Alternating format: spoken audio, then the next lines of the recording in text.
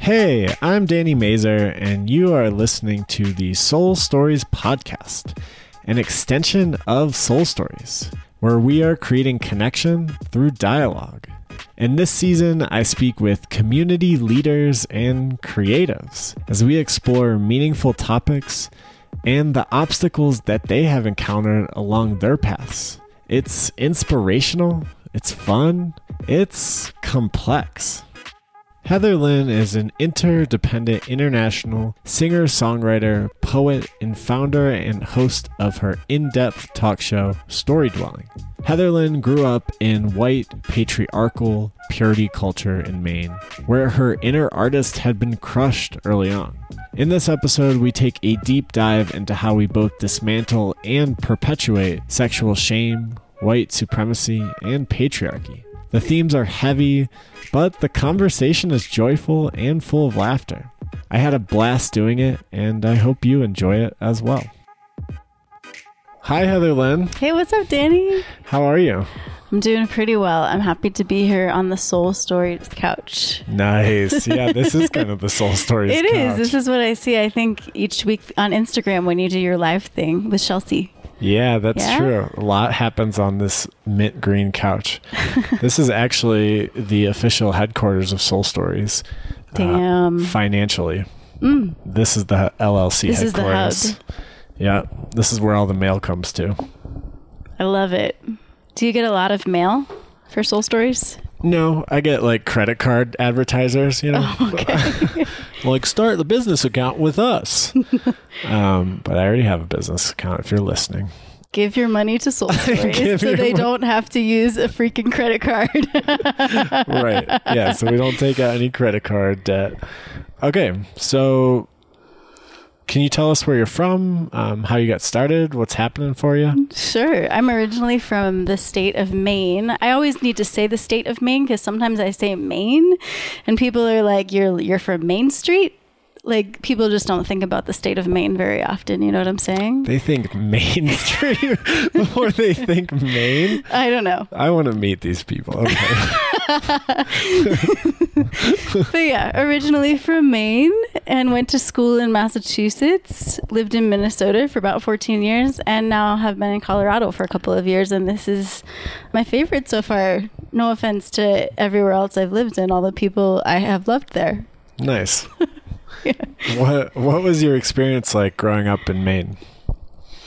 I had a really challenging childhood, to be honest with you. I guess that's what this is about, right? To honestly, authentically tell one story. That's what we're here for. So yes, it was a very difficult upbringing in Maine. Single mom with a high school education. So under-resourced. There was no biological father in the picture. And yeah, so it was tough. And she was working through a lot of her own shit and traumas.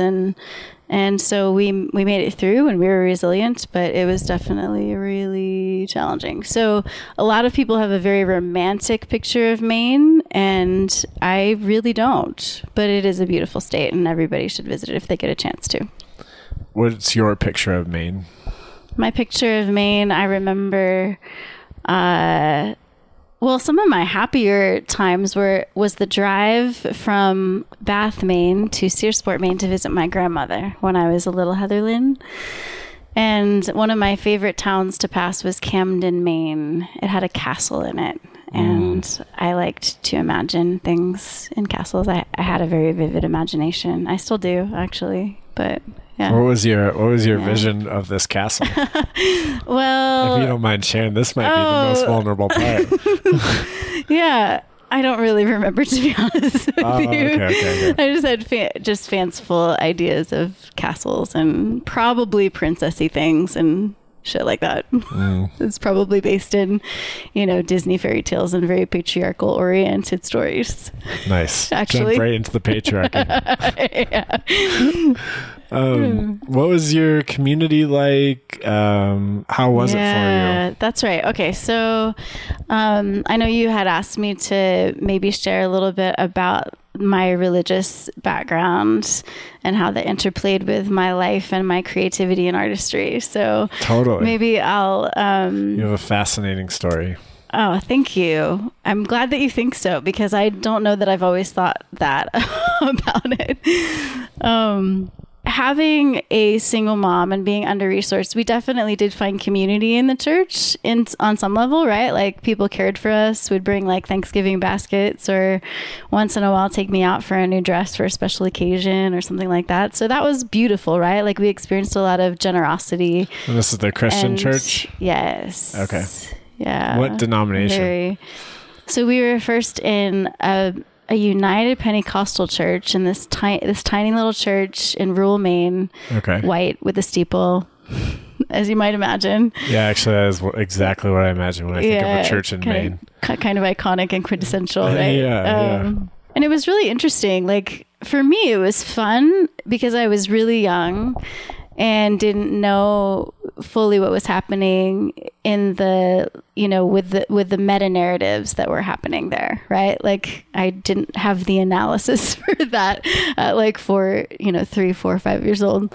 And it was a very ecstatic community. And so there was dancing and a lot of emotional expression. And as an artist, naturally, I'm very expressive. So there was dancing and I would roll under the pews at times. And I was a little person with a big voice. And so they would be like, sing for us. So I remember leading the congregation in song at 4 or 5 years old. It was probably, was that like a scary moment?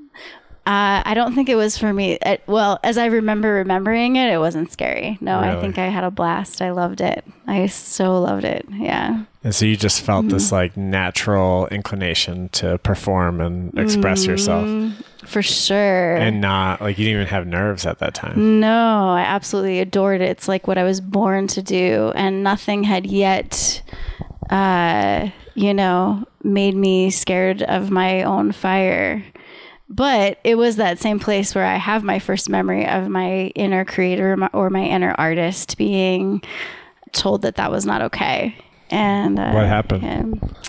So it was the kind of thing. So the rhythm of life in that church community was you would go to church on Sunday morning and you would go to church on Sunday night and Wednesday evening as well. And so one Sunday afternoon, I was just chilling in our trailer. We lived in a trailer at the time, and I loved my mom's button tin, and she just had this tin full of all these. To me, they were fascinating. All these buttons, some had 2 holes or 4, and they're all these different colors. And so I would sort them and organize them in all these different ways. And one Sunday afternoon, I decided I wanted to make a bracelet out of these buttons, and it was, really basic and really simple. It was basically just a bunch of buttons strung together on their side. You couldn't even really see them, but I was so freaking proud of this button bracelet, right?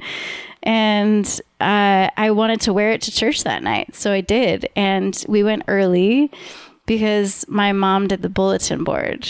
She's very crafty herself. So scrapbooking wasn't a thing at the time, but she would cut out images from gift wrapping paper and stuff like that. And she would make it really beautiful and really eye-catching, Mm-hmm. And so we went early to church that Sunday evening so that she could do the bulletin board.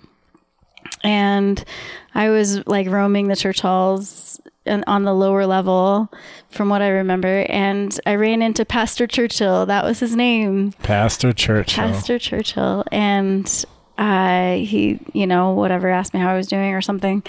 Whatever grown-ups say to very little small people. And I was so proud of my button bracelet. And I was like, look at this bracelet I made today out of the buttons from my mom's button tin. And he looked down at me very sternly and he was like, oh, the Lord wouldn't be pleased. And I was devastated. My poor little soul was like,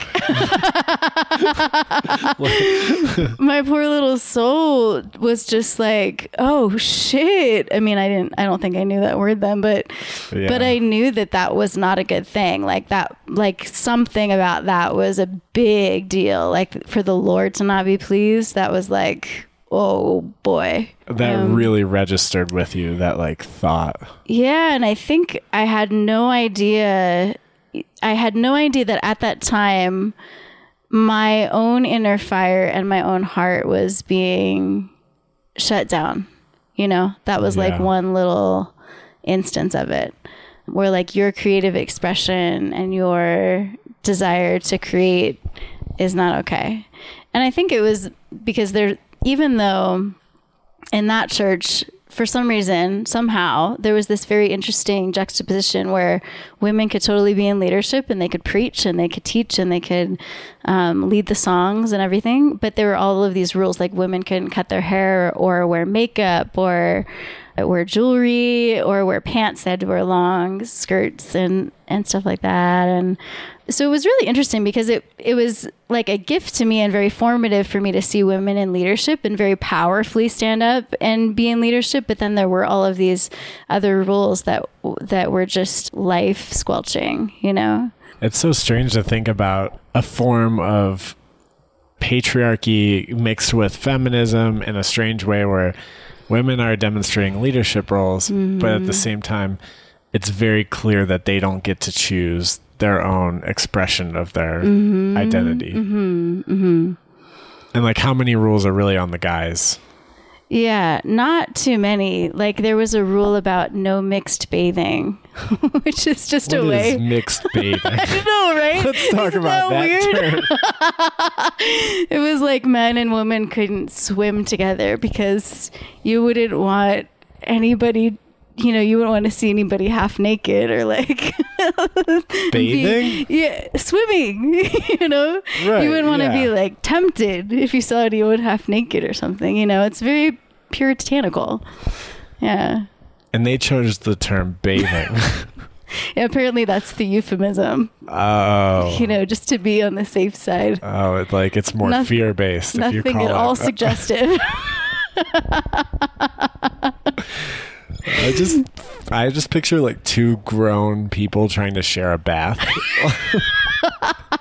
Like, and one grown person being in a bath is already a challenge in itself. And so yes, that would make sense for you since you're very tall. Yeah. How tall are you? I'm almost 6'2". 6'2". Okay. Yeah. Okay, so puritanical culture. What does that mean? Yeah. Well, of course I didn't realize it at the time, but looking back now, I'm like, wow, the influence of Puritanism is very influential, not only in that sort of concentrated microcosmic culture, I guess, but our whole American culture is actually influenced deeply by Puritanism, I think. And I think it probably messes with all of us on some level subconsciously, because there is this right now there's like body positivity and sex positivity. Those movements are really thriving, I think, and moving forward, and people are beginning to talk more openly about the importance of sexual health and all of that. And at the same time, Puritanism is pretty pervasive. There's kind of an undercurrent, I think, of a lot of, sexual shame and like shame of our bodies, shame to show our bodies. That's right. And really any sort of erotic expression, which could be just simply anything that's creative, because erotic energy is life force energy, Yeah. And I feel like in some of these more conservative Christian spaces that I grew up in, that's taken to an even further level, and it's called purity culture, but really it's a shame-based culture. It's really not about purity at all. I think it's based in the white patriarchy and wanting to control people. Can you explain more? What do you mean by that? First, define purity culture as you experienced it, and how that relates to patriarchy. Yeah, it's abstinence-only education. It's that sort of thing. There was a movement that was thriving when I was in my younger, preteens, teens, called True Love Waits. And so we were asked, almost like an altar call, if you've ever heard of that, an altar call to come to Jesus or whatever, a similar feel to it. You'd be asked to sign a pledge that you would wait until you got married to have sex. I signed that. In 8th grade, yeah. Okay. Yeah. All right. We should talk about that sometime. Yeah, we talk about it now. It's even. Okay. Do you want to share your experience of it? Yeah, I do. After I hear more about After you hear more about Yeah. I mean, it was such a big deal. It was like a very sacred thing to share yourself in that way.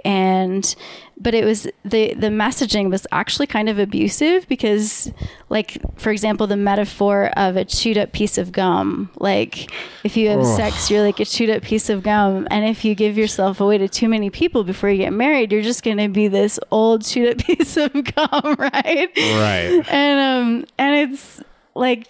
Which has nothing to do with Jesus or God. No, at all. I don't think so. No. I mean, if you think about it, Jesus, I mean, this is just theorizing, right? This is very hypothetical. I have no data. I have no historical evidence of this, but Jesus died around 33, I think, and he never got married. And I don't know, was he the 33-year-old virgin? I don't Mary know. Magdalene was around. Mary Magdalene was around. He had a lot of intimate friendships with guys. Like, I don't know. It was a different time period. Anything could have happened. Yes. And there were rules around your sexuality in that context too. But I don't know. Jesus was kind of a rule breaker too. So anyway. I've never heard anyone say anything about Jesus' sexuality before. Really? Yeah. Yeah. I know. So I don't even know. Is it referenced? In the Bible? Yeah. No, there is no mention that Jesus was even a sexual being in the Bible. Well, but if he was fully human, like he had did he have reckless teenage years that they don't talk too much about? I don't think there's really anything in there about the teenage years. So You never know. You never know. We could speculate all day long. This is really fun. This will be our next podcast. Speculating on Jesus' teenage years with no biblical data to back it up. Ugh. So something that's so interesting, though, is I have a friend. Her name is Dr. Tina Shermer Sellers, and she wrote this fascinating book on sex, God, and the conservative church. And she has worked with a bunch of young people who've come out of purity culture. And she says that it's only recently in clinical psychology that there is even a definition of sexual shame. And she says, really, it's very recent, like I think 97 maybe. Don't quote me, you'd have to read her book to know for sure. What? It's so recent. And she said that childhood sexual shame symptomizes the same way childhood sexual abuse symptomizes. So that is not at all to minimize anyone's trauma from their childhood sexual abuse. Yeah. It is saying that sexual shame is really damaging. It's really destructive. Whoa, that's amazing. That gives me so much language to the shit I experience to this day. Yeah, it validates the struggle, right? Yeah. And how much like we were socialized into this particular narrative. And we internalized a lot of that shame. And yet we know that it's not quite right, that there's something wrong with it. And we have to do something about it, right? Yeah. And so I feel like her work really encourages that and is like, that's right. That should have never happened to you. Here's some tools to help you heal. Wow. I would actually, can you share that with me? I will. Yes. Because I have a crazy thing to this day, and I'm probably oversharing, but when I go to have sex, I have just I've normalized this because I've like worked through it therapeutically, but I just know this is going to happen, where my body becomes like almost repulsed by it a little bit. Like I don't want to do it, but I do want to do it. You know what I mean? So I have to kind of like let that breathe for a second. And then after I do have sex, the next day is like pretty brutal. Like all these like crazy uncontrollable feelings come up. Yeah. Wow. Yeah. It's wild. And do you connect them back to what you were taught in your earlier life? Oh yeah. Yeah. Yeah. I'm sorry for that. That sucks. It's crazy. Actually, on the podcast that we're going to drop next week, which won't make much sense to the listeners listening to this episode, but I read a story at our event on sexual consent, and it's all about my experiences with sex, and my favorite line is, I slowly massage Jesus's firm grip off my penis. So, well, and I just want to say, if I may, I actually really love that line. Yeah. I just want to say that it wasn't Jesus, you know, like Jesus was used right to do that, you know, to impose all of that bullshit, to put these restrictions. Yeah. I mean, Jesus is fine. He doesn't really need a defense, but like, no, I hear what you're saying. You know what I mean? It's like this weird system. It's a weird narrative. You talked a little bit about it. Can you go into where the system and the religion meet each other and don't, you know, in your experience? Mm-hmm.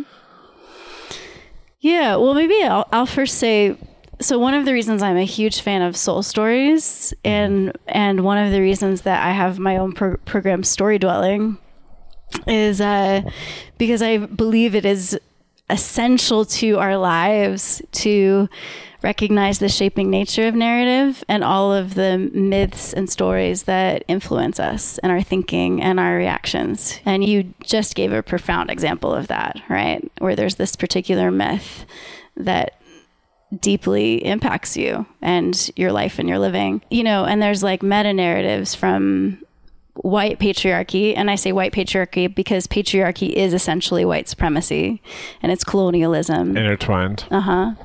And because it didn't come from people of color. The patriarchy didn't.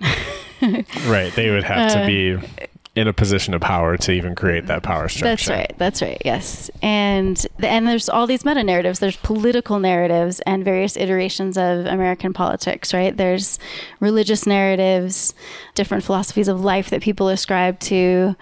And then there's our family stories, and there's roles that we were given and characters we were asked to play in our families, you know, and usually not explicitly, right? It's just how things unfold in your family.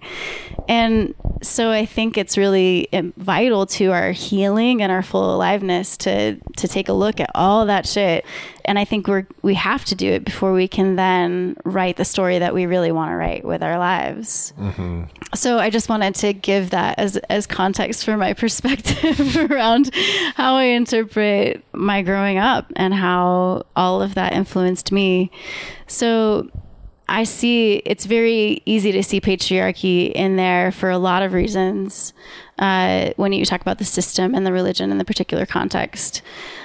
And what was interesting is that, you know, for a while, some things can be really useful to you. And then when you grow up, you start to realize that it's not as beneficial as it used to be. Growing up without a father in my life, I was like, oh, cool. Like, God can be my father. Like, oh, like God can be my protector and my provider and fill in that space. And so I was like, yay, I do have a daddy. I have a spiritual daddy, you know, but then I ended up projecting all of my abandonment issues onto God,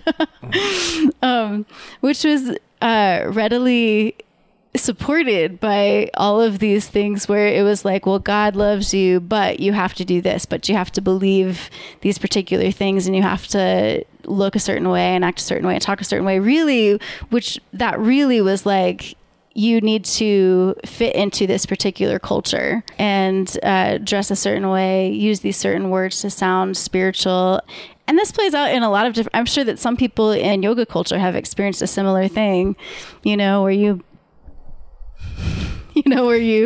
have, you have particular practices or verbiage that you use to sound like you're really a conscious person or you're enlightened. Yeah, or, right. It happens in any community. That's right. It can happen everywhere because this is how humans function and organize themselves and make sense of their world and their lives, right? Mm-hmm. Spiritual bypassing would be an example. I feel like a lot of in the culture I grew up in, and also I see this in you know, kind of some current pop culture spirituality. I feel it in my community all the time. Really? Yeah, totally. Yeah. Any particular way, or? I just I see, like, you know, it's interesting to talk about meditation and Buddhism and Hinduism, etc., which are accepted in my community to really like love and adore and take lessons from. And often Christianity is the opposite.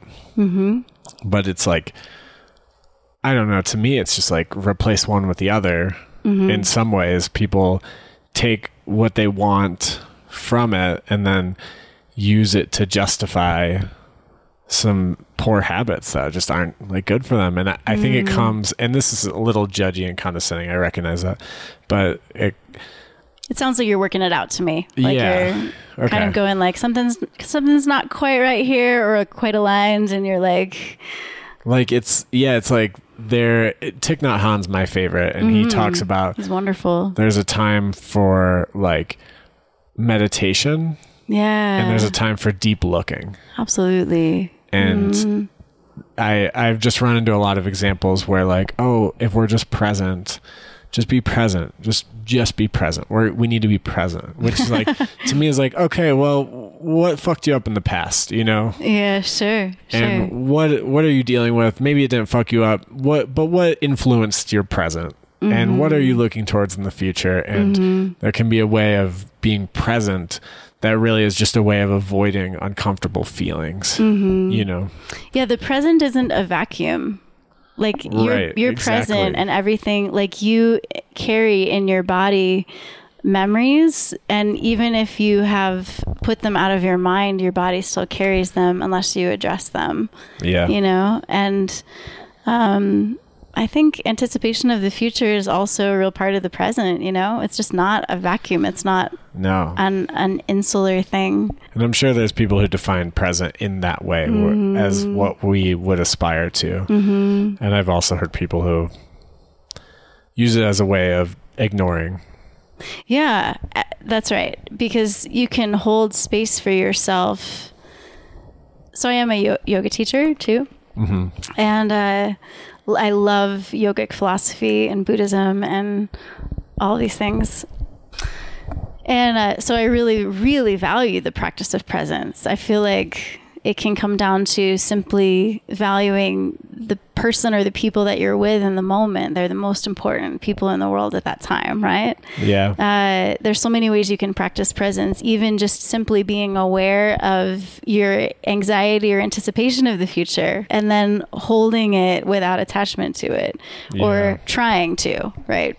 It's a practice, right? When you get a grip on it, and just having a lot of compassion for all the things, you know, that arrive at the present moment, which could include the past things surfacing up in emotional ways that you're not comfortable with, which happens, you know, as a musician, I see that happening for people because music taps below the surface and starts to get things stirring and rumbling and can make you go like, what's going on here? Yeah. Oh God, music.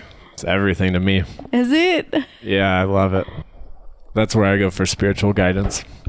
You and me both. So as a musician and an artist, I had my first memory of my artist creative being squelched after I made that button bracelet. Yeah. And then I actually think this element of purity culture, it's not just an element, it was really pervasive and insidious. I think that really inhibited my creative nature, my creative artistic nature. So, you know? Yeah, something I'm curious about in that, like before we move on, is like purity culture to me was just like no sex before marriage. But it sounds like there was like another level to what you experienced too, that involved self-expression too. I believe so. I'm still theorizing about it and kind of trying to explore that and figure that out, the source of that. And part of it is because yogic philosophy leads me to consider it. When you explore energy centers in the body, the same space in the body that holds sexual energy is the same space that holds creative energy. And it's life force energy. I don't know if I'm repeating myself at this point, but yeah, I think that if the impact of sexual shame is as bad as my friend Dr. Tina says it is, it makes sense that it would impact other aspects of our lives.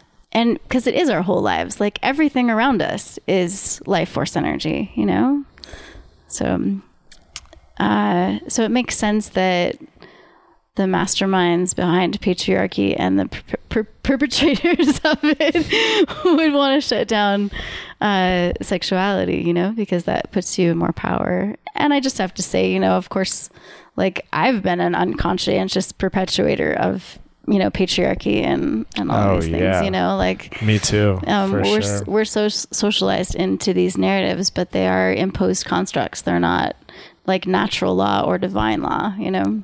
And like, how long has it even been pop culture to question patriarchy, you know? Right. It's a couple years, a year. Like, we're just reckoning with it. That's right. And it is a reckoning. That's an amazing word for it. And I think even though there are so many people who are getting, I think conscious is a good word for that. Like getting conscious to the oppression of it, the imprisonment of it. There are a lot of people who really want to still be in those positions of power. And, you know, and I still work through like what, as a white woman, what's the power that I need to be relinquishing, at least when it comes to power over. Like it's a different thing if you're talking about true soul strength and power with, but power over is the thing that is evil, I want to say, actually. Just go for the jugular. Like it's totally, you know? Yeah. I mean, as a white male, I know the parts of my life that have been made easy by being a white male. And like, I'm by no means trying to create sympathy for it. And like, part of me is like, well, do I want to lose that? You know, it's like, it's like, oh, I have this road right here that I can walk down. That's kind of been paved clear for me. And like the natural, like animal human in me, which I think we got to give credit to, is like, oh, that path is pretty clear right now. And that's cool. And so like to challenge that for me is like, damn, okay. Like I end up getting challenged by my friends when I say something fucked up and they're just like, Danny, like, what are you talking about? Like, and I'm like, oh, yeah, I'm in this. I'm deeply entrenched in this and I have to lift myself out of it. And then it's an active process. Yeah. To be on it. That's right. There is a reckoning that maybe happens more than one time because you have to actively engage it and be self-aware and emotionally intelligent and humble, right? And have a good education. And, you know, not everyone has a good education either to do it. That's right. Yes. And I think, so humility is like massive, right? Because so our friends at Soul to Soul, if you've ever heard of them, Soul to Soul. Yeah. They talk about how perfectionism is a symptom of white supremacy. Yeah, I've heard this. Which would kind of make sense, right? Because if you're set up to be better than everybody else, then you have to like reach a high fucking standard. That's right. And be pretty rigid and you have to be right all the time and right? Yeah. And so I'm like, wow, I really want to dismantle perfectionism within myself and opt for humility instead. And if I really care about this, like the dismantling of the white patriarchy and white supremacy, I have to try, right? Like I have to say the things that matter and use my position for that. And if I fuck up, then hell yes, I want to set that right and learn from that, right? Yeah. Yeah. It's important to take the kind of risks to talk about this stuff and figure out what it is and educate ourselves so hopefully we don't hurt our friends of color. Right. Hey all, it's Danny here. If you like what you are hearing, please consider supporting us through Patreon for as little as $1 a month. You get access to bonus podcast content and help us build the movement. You can find a link in the episode description. Now, let's get back to the episode. And then if we do fuck up, to just be like, I'm fucking sorry. Yeah, God damn it. God damn it. Luckily, most of my friends are incredibly gracious, you know, and do trust the best and already know we're not perfect, right? So yeah, it's a good place to start from. Yeah. For everybody involved. Yeah. Yeah. It's to not be perfect. Totally. Yeah. So your creative expression squelched. What drives you? What keeps you on that path to creative expression? Because you're an artist. Yeah. And where did you How did you keep going? What was inside you? What was that journey? That's a great wide open question, Danny. Thank you so much. That was like 7, so sounds like I could say whatever I want. Yeah. So, I am grateful for the community and generosity and the platform that I did experience when I was in that context. And I also recognize that now that I was really shut down. In college, I went to a Christian college as well, where I was going to study voice, and it was a great program. It was a little bit too classical for me, and I knew that I didn't want to sing classically. I didn't want to sing opera or whatever. I wanted to be more of a folk artist and a singer-songwriter, not just folk. Like, I let all sorts of genres influence me. I love rock and I love pop and all of it, really. And even now I'm like, it might be fun to do a rock opera or something, A rock opera. That would be so funny. Yeah, maybe I could write one about my life after we do this podcast. Yeah, that sounds great. That was like an 80s thing, right? I think so, yeah. Great. Let's do it. Okay. Yeah, just like everybody's story in Soul Stories, we could just create a rock opera. That's our next phase. Sounds off tune. If I'm involved, at least. Okay. Okay. All right. Fair enough. There were a lot of different reasons, kind of what I would say were maybe unconscious socioeconomic microaggressions that just fed into my shame and inadequacy as growing up a poor person, and now being at this college because I got a scholarship and some loans, and the reinforcement of my inadequacy kept happening for me. And eventually I decided to study theology and youth ministry, which I don't know what good those degrees are doing me now, but at the time it was amazing for me because the theology degree helped me think more critically about the narrative I grew up in. And by the way, I was never taught to think critically. I was told to not question anything. So there was definitely a cultish characteristic about it, where it was just the people in leadership. And it's usually men, white men, who got to say what would please the Lord or not, or how you should interpret the mouthpiece. That's right. And yeah, it's not going to work to just have one perspective on it, on any scripture, right?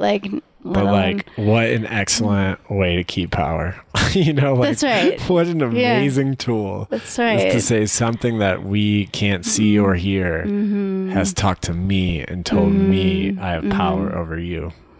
Yeah, and I realized recently, no wonder because there was a time that I thought, well, maybe it's not God's will, because that was a big thing. Like, what is God's will for your life? Right. And I had actually had this idea that maybe it wasn't God's will for me to do this thing that I wanted to do the most, and that's just to sing for people, right? And to sing over people, like things that are life-giving and fun and healing. So how could that possibly be bad, right? But I think that we were told so often to not trust our own hearts. Like, we were never told to follow our hearts. We were told that they were evil and desperately wicked. And so we had to, filled with desire. Yeah. And so I think that that's one of the things that I associate with the oppression of purity culture, because it's like, well, all of this messaging works together to basically tell you that you're not worthy of your own desires.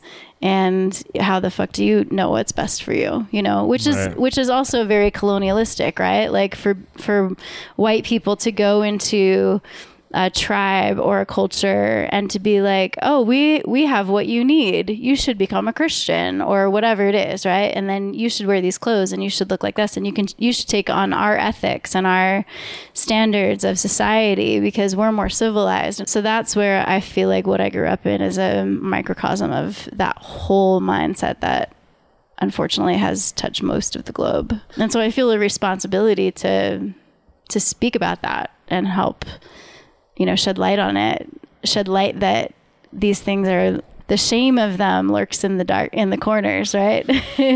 And so I'm just like, no, let's take a big ass look at this and open it up and show it for what it really is, Which I think can be scary for many people who grew up in it, who rely on it, who find it as an anchor, because to question it is to, well, maybe if I question it, it won't be what it was for me. And who am I when it's not there for me? That's right. I'm so grateful that I got to do a lot of my deconstruction within community, in the context of other people who were asking great questions and, allowed the freedom of doubt and saw doubt as a real aspect, a vital aspect of faith. Like, faith isn't truly faith if you don't have doubt as a part of it. Right. And I'm so grateful that I had people walking beside me on that journey with me, because I know others who will deconstruct, or they feel like when they've lost their faith, they also end up losing their job, or they'll lose their spouse, or both. Like, I have friends who've experienced that. Totally. Yeah. It's massive. A completely different life or a perspective on life. Mm-hmm. And I really think that dismantling any narrative and taking an honest look at how it's impacted you and your formation and your perspective, that takes so much courage and compassion, It's like, I feel like there's something about this I can compare to healthy eating or healthy living, where it's like, cool. This thing that's right in front of you could be candy, or it could be just like a cheeseburger, or something that tastes really good and feels familiar and comforting. Sure, yeah. And you just keep eating that, and you hear like about healthy eating and what it can do, but you don't really know what that's like, and you just keep living this lifestyle where you're not working out, or you're not eating right, whatever. And until you have the experience of first saying no, and then saying no a few times and building up a habit, and then like feeling what it feels like, and replacing it with something else. Right. And you feel so much healthier and better. It's like, I feel that same way just in my experience of growing up in the Catholic Church, of like questioning until you can maybe not even the Catholic Church, maybe just the idea of deconstructing a narrative. When a narrative becomes so essential to you, you're like, this is, what do you want me to do without this, And then when you question and deconstruct it, and you have your first experience of letting go of something unhealthy, you're like, oh my God, I was holding on. That's the thing. Right. That's the thing for 10 years that I wanted to hold on to. And all of a sudden, it's actually the thing that made me feel not so great. And you actually can make that decision. There's like this little dose of liberation and empowerment and newness and life. Yeah. And it builds on top of itself and leads to healing in whatever capacity. I don't even mean it in religion, just like generally. Right. Yeah. I do want to talk more about your artist career, but I have a question for you. Do you separate faith and religion? So I have multiple answers to this. Yeah. When I was growing up, we would say that we weren't religious. We had a relationship with Jesus. But it was totally religion. There was totally a system of thought and a rhythm of practice. And really, I think the basic definition of religion is like something that you habitually do. Right. Like a structure. Rituals. Maybe you lunch religiously, I mean?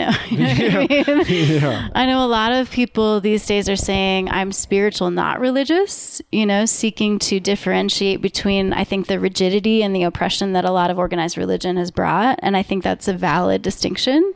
If you want to focus more on spirit and soul, and often those contexts still end up having an aspect of religiosity to them. I'm personally not very good at compartmentalizing anything.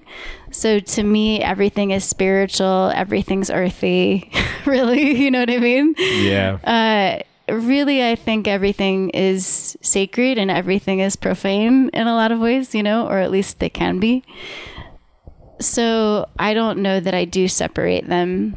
I think that faith for me is somewhat a practice and also something that just happens, and I'm surprised by it because, I have people would say in the conservative environment, like if you don't hold on to this particular version of faith or particular version of Jesus or whatever it might be, then it's just a slippery slope, you know? And they would say it as a really negative thing, like you're just going to fall from grace or whatever they might say. And I want to say, you know what? It is a slippery slope, but it's a great one. Yeah. It's a really fun one. Like, yeah. I mean, you love slides, don't you? Yeah. Depending on how scary they are. There's some big ass slides. You would need a big one. But you know, once I kind of had my initial spiritual emancipation, I was actually working in a church. So I, you know, in college I set aside my hopes of becoming a singer-songwriter. I just was like, well, maybe I don't have what it takes. Like I was kind of given some of those messages, you don't have what it takes. And I was like, well, maybe it's not God's will. So I'll work with youth and I'll study theology, which I'm always fascinated by theology, comparative religions, philosophy. Like I love all the stories. And so once I had my initial kind of spiritual emancipation, which thankfully happened because I had a mentor, a theological mentor who walked with me through these really difficult questions that I had to face because, I mean, they were part of my development and my formation. I was kind of brainwashed, you know? And so I had to do some really hard work to deconstruct and deprogram. That's the word I'm looking for, is deprogram myself. Yeah. And he was so patient with me and let me ask the same questions over and over and over again. I played the devil's advocate because I just needed to make sure that I could do this, that I could let go of some of these principles and premises that I was told I had to believe. And so I'm grateful that he walked with me through that work. And in that moment when I viscerally felt a release in my body, I felt a weight come off me. What it was for me, Danny, is I was like, oh, if there's a God, then it's love that would make them God, right? Like, of course, God would love people I don't know how to love. And like, of course, God would love people I want to love, even though the church told me that I couldn't love them. And then above that, God would love people I don't know how to love, right? Like if there's a God, that's what I mean. What is that connection for you? Yeah, for me, I mean, so I think part of the connection for me at that time, and this now was like maybe 15 years ago or more, maybe. I'm losing track of time. I actually do think that Jesus' teachings were radical and totally founded in love. And then the church totally enmeshed in white patriarchy, which, by the way, Jesus was neither white nor American nor Roman citizen. He did not speak English. Hold on. This I is just too want much. to put that out there. White Jesus runs this country. Yeah, and it's a complete mythology. So, you know, I actually now when I look back at Jesus' teachings, I'm like, he was really fucking feminist and totally defied the powers that were. And so I think there were some of those things that made a connection for me, like Jesus representing the divine, where I was like, okay, yeah, that makes more sense now. I remember asking a question when I was a little Heatherlyn, like probably 6th grade or maybe even younger. Because I went to a Christian school too for a few years when I was growing up. And there were these character elements, these character lessons. And there was a scripture verse that was quoted, and we were being taught basically to be careful who you befriend, right? Which is generally speaking a good thing to teach kids, like to be thoughtful about who you befriend. I wish that I were equipped with resources to not befriend narcissists, frankly. Like that would have helped me a lot along the way. If they taught me that, like I would have really appreciated that. They probably even know the term narcissist at that time. That's probably true. Because I'm so ancient. Nobody even knew what a narcissist was at the time. But I remember asking the question, so, okay, right. All right. So we're not supposed to be friends with people who do bad things. But didn't Jesus hang out with people who were considered like outside of the rules and on the margins. And you asked that as a kid? I did. I was like, doesn't the Bible say that Jesus hung out with sinners? And they're like, no questions, Heatherlyn. And the word in there is tax collectors, which basically in the historical context represents like people who exploited their position of power. But he hung out with those who were willing to like open up to the fact that they were wrong, I think. And in that particular case, I'm digressing. I apologize. But yeah, I asked this question and they were basically like, well, you're not Jesus. Damn. That's right, Heatherlyn. Okay. They put it right back in your... Okay, super confusing. Be like Jesus, but you're not Jesus. Okay, so that actually does lead me to an interesting thought, because if Jesus was representing the divine on some level, but maybe also calling out the divine within each of us, I wonder if he was, because he said shit like, you are the light of the world, you know? And he also was like, before he was like, one of his last conversations with his followers was like, you're going to do things that are even greater than what I've done. That's stated? Mm-hmm. Wow. Yeah, I'll show it to you sometime if you want to see it. Yeah, I would. That's cool. So that makes me really curious and gives me a lot of wonder about what we're capable of when it comes to the power of love and the power of consciousness and stuff like that. How do you find music in this journey? Where do they intersect in your journey and even today? Well, music is everything, Danny. Yes. Yep. Already there. Already got there. I don't know a whole lot about quantum physics, but quantum physics will pretty much tell us that the components of our whole lives are similar to the hum of a guitar strum. You know, like, is that your theory? Harmonies and vibration, you know? Yeah. I have a poem about that. Do you want to hear it? Sure. Okay.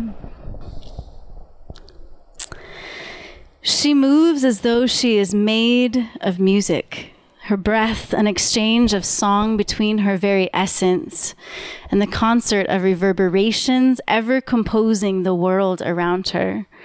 Her inhale and exhale, participation in the cacophony of harmony and dissonance, vibration and resonance, spinning, floating, gently suspending and certainly binding together the elements of the universe. Everywhere she goes, she sees the song around her and feels the song in everyone she meets. She herself muse, and her life living poetry spun of magic and mist and moonlight. She moves as though she is made of music, and perhaps she is. I like that last line. What does that mean to you? Well, I do think that we are made of music on some level, just like I believe we're made of the stories we tell ourselves and the stories we're told. And I would like to remember that more often, that music is in us and we are music. And it really is too important to be left to the professionals. Even though I'm a professional musician, like, everybody can sing and everyone should sing if they want to. I think we used to as humans, you know, if you imagine sitting around the campfire, it was all stories and songs, wasn't it? Yeah. You know, the the first instrument was probably the voice. The second was probably the drum. And I think that's really important. I think it really matters. And music has been life to me. I think it's part of what gave me my resilience through all of my growing up, the shitty childhood things and some of the emotional and psychological abuse that I experienced both in the home and in the church, which was such a significant aspect of my life. And it's also where I found my sense of significance, you know, what I had to offer to the community. And so I think after I had my spiritual emancipation, that allowed me to open up to the realization that it wasn't just bullshit that I wanted to sing for anybody who wanted to listen to me, you know? I it was actually after that or alongside of that I had this huge awareness that I had never not wanted to write songs and share them with people, to record them and to sing all over the place, or in many places.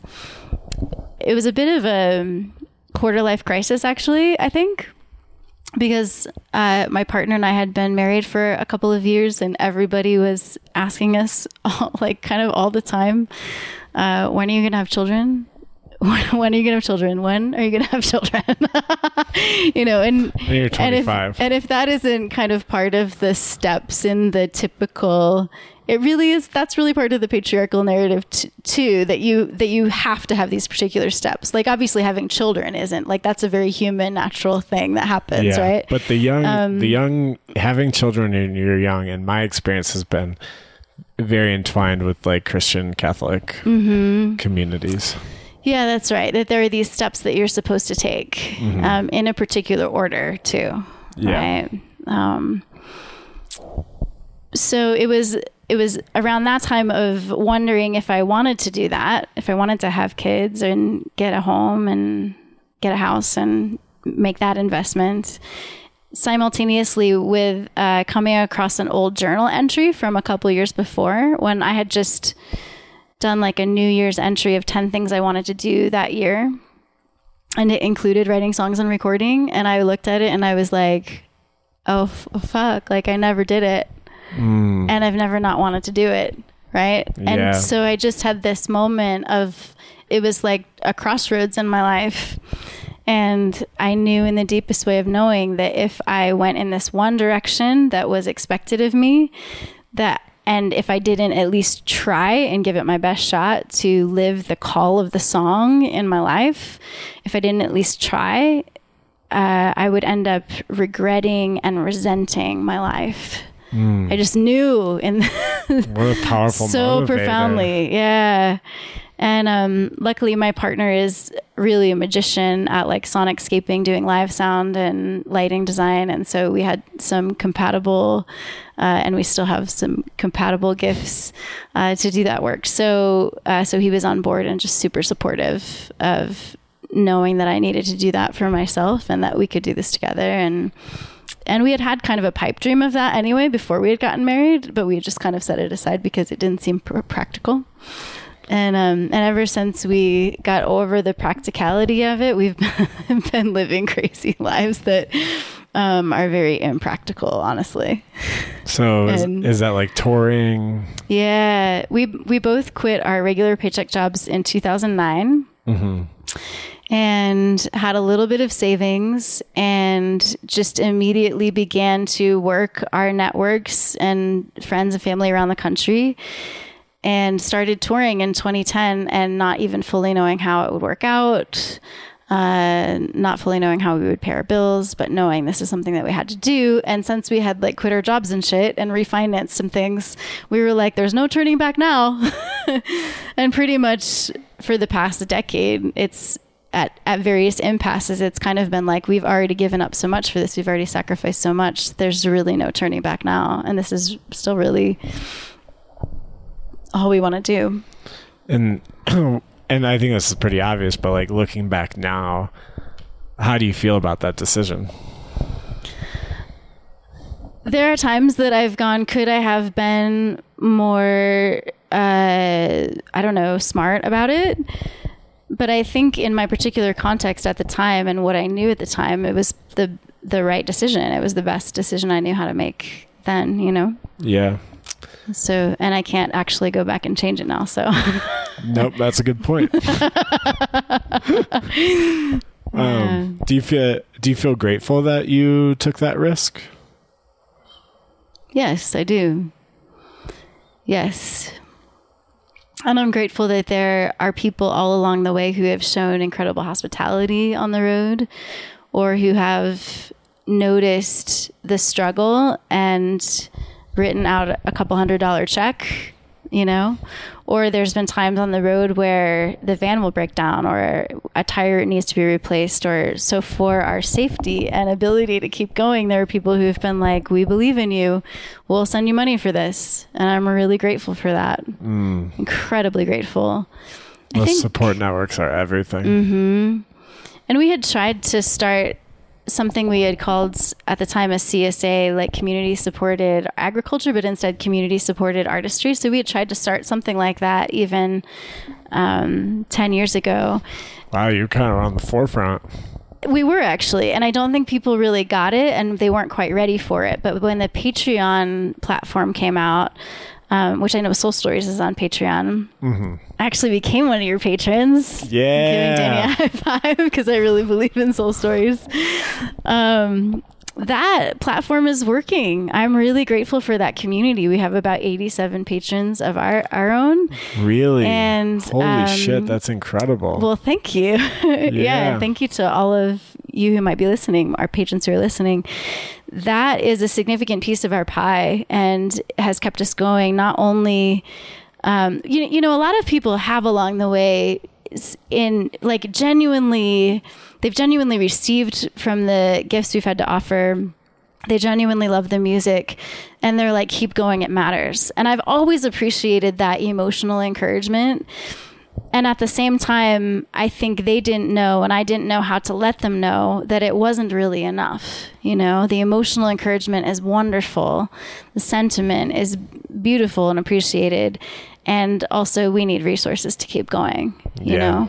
And so when people put their resources behind their sentiment, that means the fucking world to me, you know? Yeah. I mean, it's a real sign of like faith and love and support. That's right. And we really believe in you and we're going to help you make it possible to keep going instead of only telling you to keep going, you know? Yeah. And so I'm really grateful for that.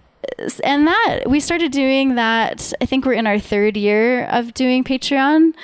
Damn, you were even on the forefront of that. Oh, well, how old is that? We've been working on this for a long time. So I don't really know actually how long Patreon's been around, but I really appreciate the work they're doing. And we'd been touring really hardcore for a few years and knew we needed to kind of even out a little bit. I definitely got pretty burnt out on the gig economy and the system. And I don't know if a lot of people know how draining the gig economy is to artists and musicians. It sounds brutal. It is brutal because, I mean, just one key factor is that you have to work for your work.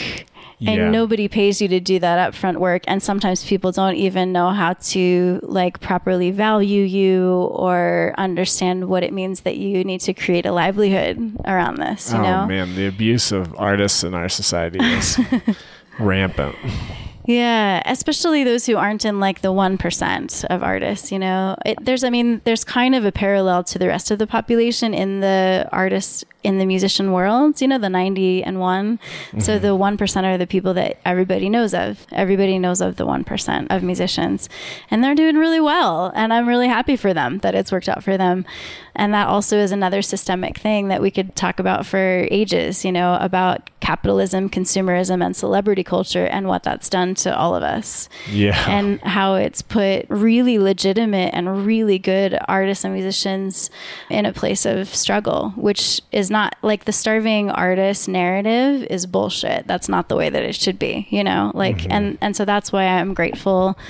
Patreon right now seems like the best way to do it in my mind, to build a community around you, to do this for community and with community instead of just be out there on your own. There's so many times that I used to just feel so much despair because I was still operating out of all of those isolated kind of pull yourself up by your bootstraps myths, which really are myths. Like those are bullshit too. You know, in our American economy, it's not really true that if you work hard, you can get and be anything you want to, you know? Yeah, there's a lot more to it. That's right. If you're in if you have certain kinds of privilege or a stroke of luck or certain connections, yeah, there's a lot more to it than hard work and even smart work, you know? Yeah. Yeah. Anyway. So. Keeping it real. Yeah, that's been this whole hour. Just straight real. Yeah. What's next for you? What are you... Yeah. What are some goals, ambitions? Yeah. Well, I mentioned story dwelling, so I'd love to tell everyone about story dwelling. Yeah, totally. That's a show that I started using the Facebook Live platform. When we started Patreon, actually, it was because we started this Live Online with Heatherlyn series, wanting to taper off some of our time on the road, still love the road, still do some touring and stuff, but felt like this online series could be a great way to keep connected to people that we met all around the country and the world in our touring.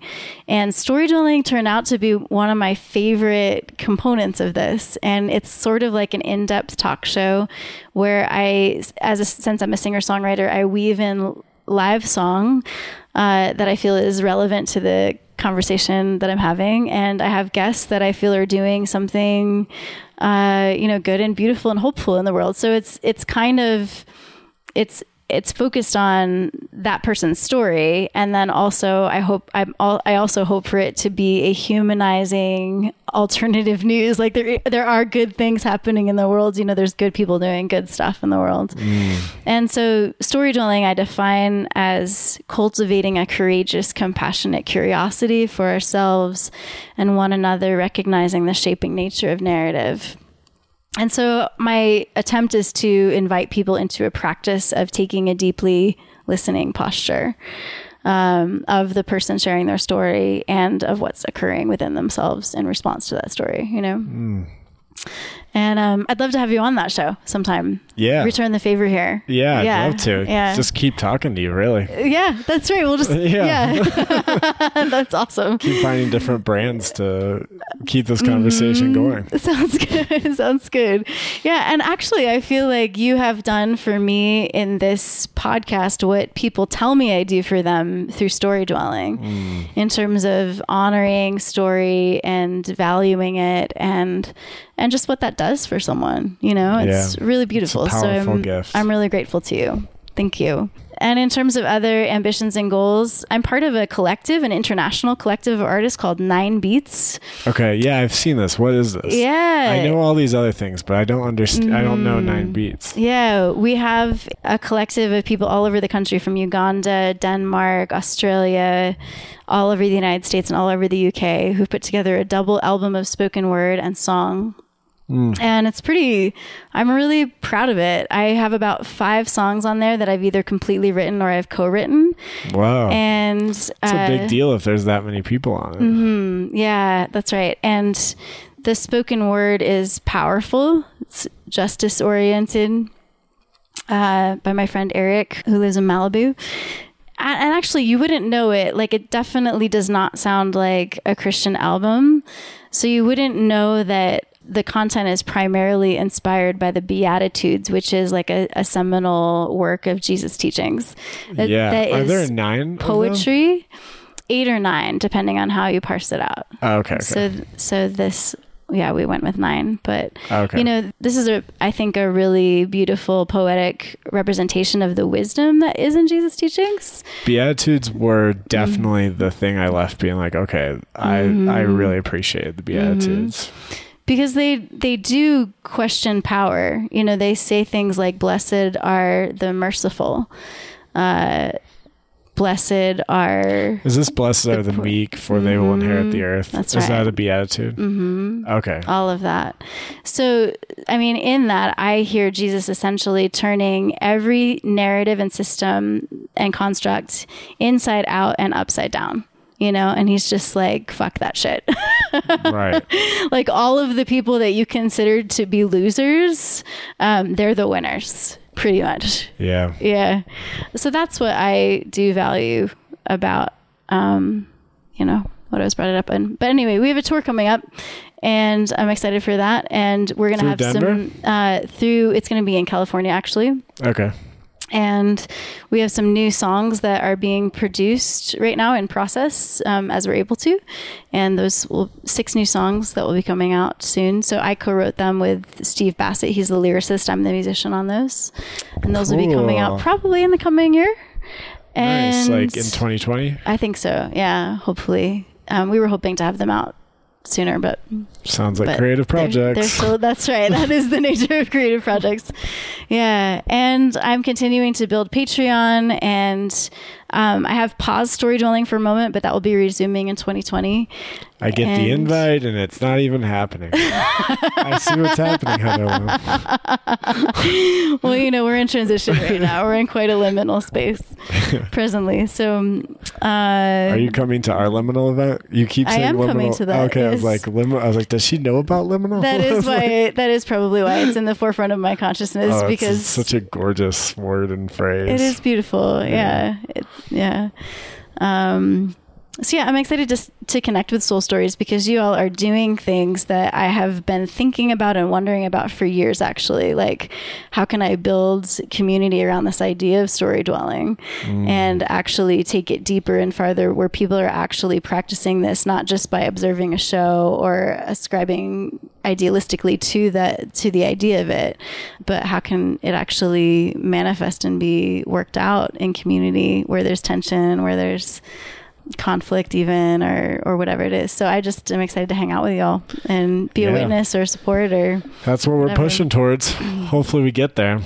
That conflict, tension, connection thing. That's like the mythical beast that doesn't exist. You want to stir it up? I want to stir it up. That's our goal. I get one of our teammates is a total pot stirrer, and he brings that energy, and it helps a lot. Cool. Yeah. Well, many of us haven't grown up with the self-awareness, emotional intelligence, or conflict resolution skills to engage that well. Right. So I can see why a lot of people avoid it. It's very uncomfortable, and also potentially one of the other symptoms of white patriarchy. Like, you're not supposed to stir up shit. No, that's true. I've also heard that disagreeableness is like can be considered just like a general personality trait, and some people just have it. And I think it's interesting that we don't really know how to deal with that. And I think there's white fragility in that too. Yes, absolutely. There is. Yeah, which I think speaks to what you're saying. Well, cheers. Well, so before we part ways, is there anything else that you want to say? Anything that maybe we missed in this that you want to end on?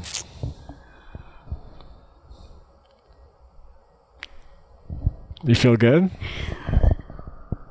Maybe I'll just say that I am grateful for starting to get free, because that has allowed me to listen to the stories of so many people and their background and their perspective on life and humanity and the divine.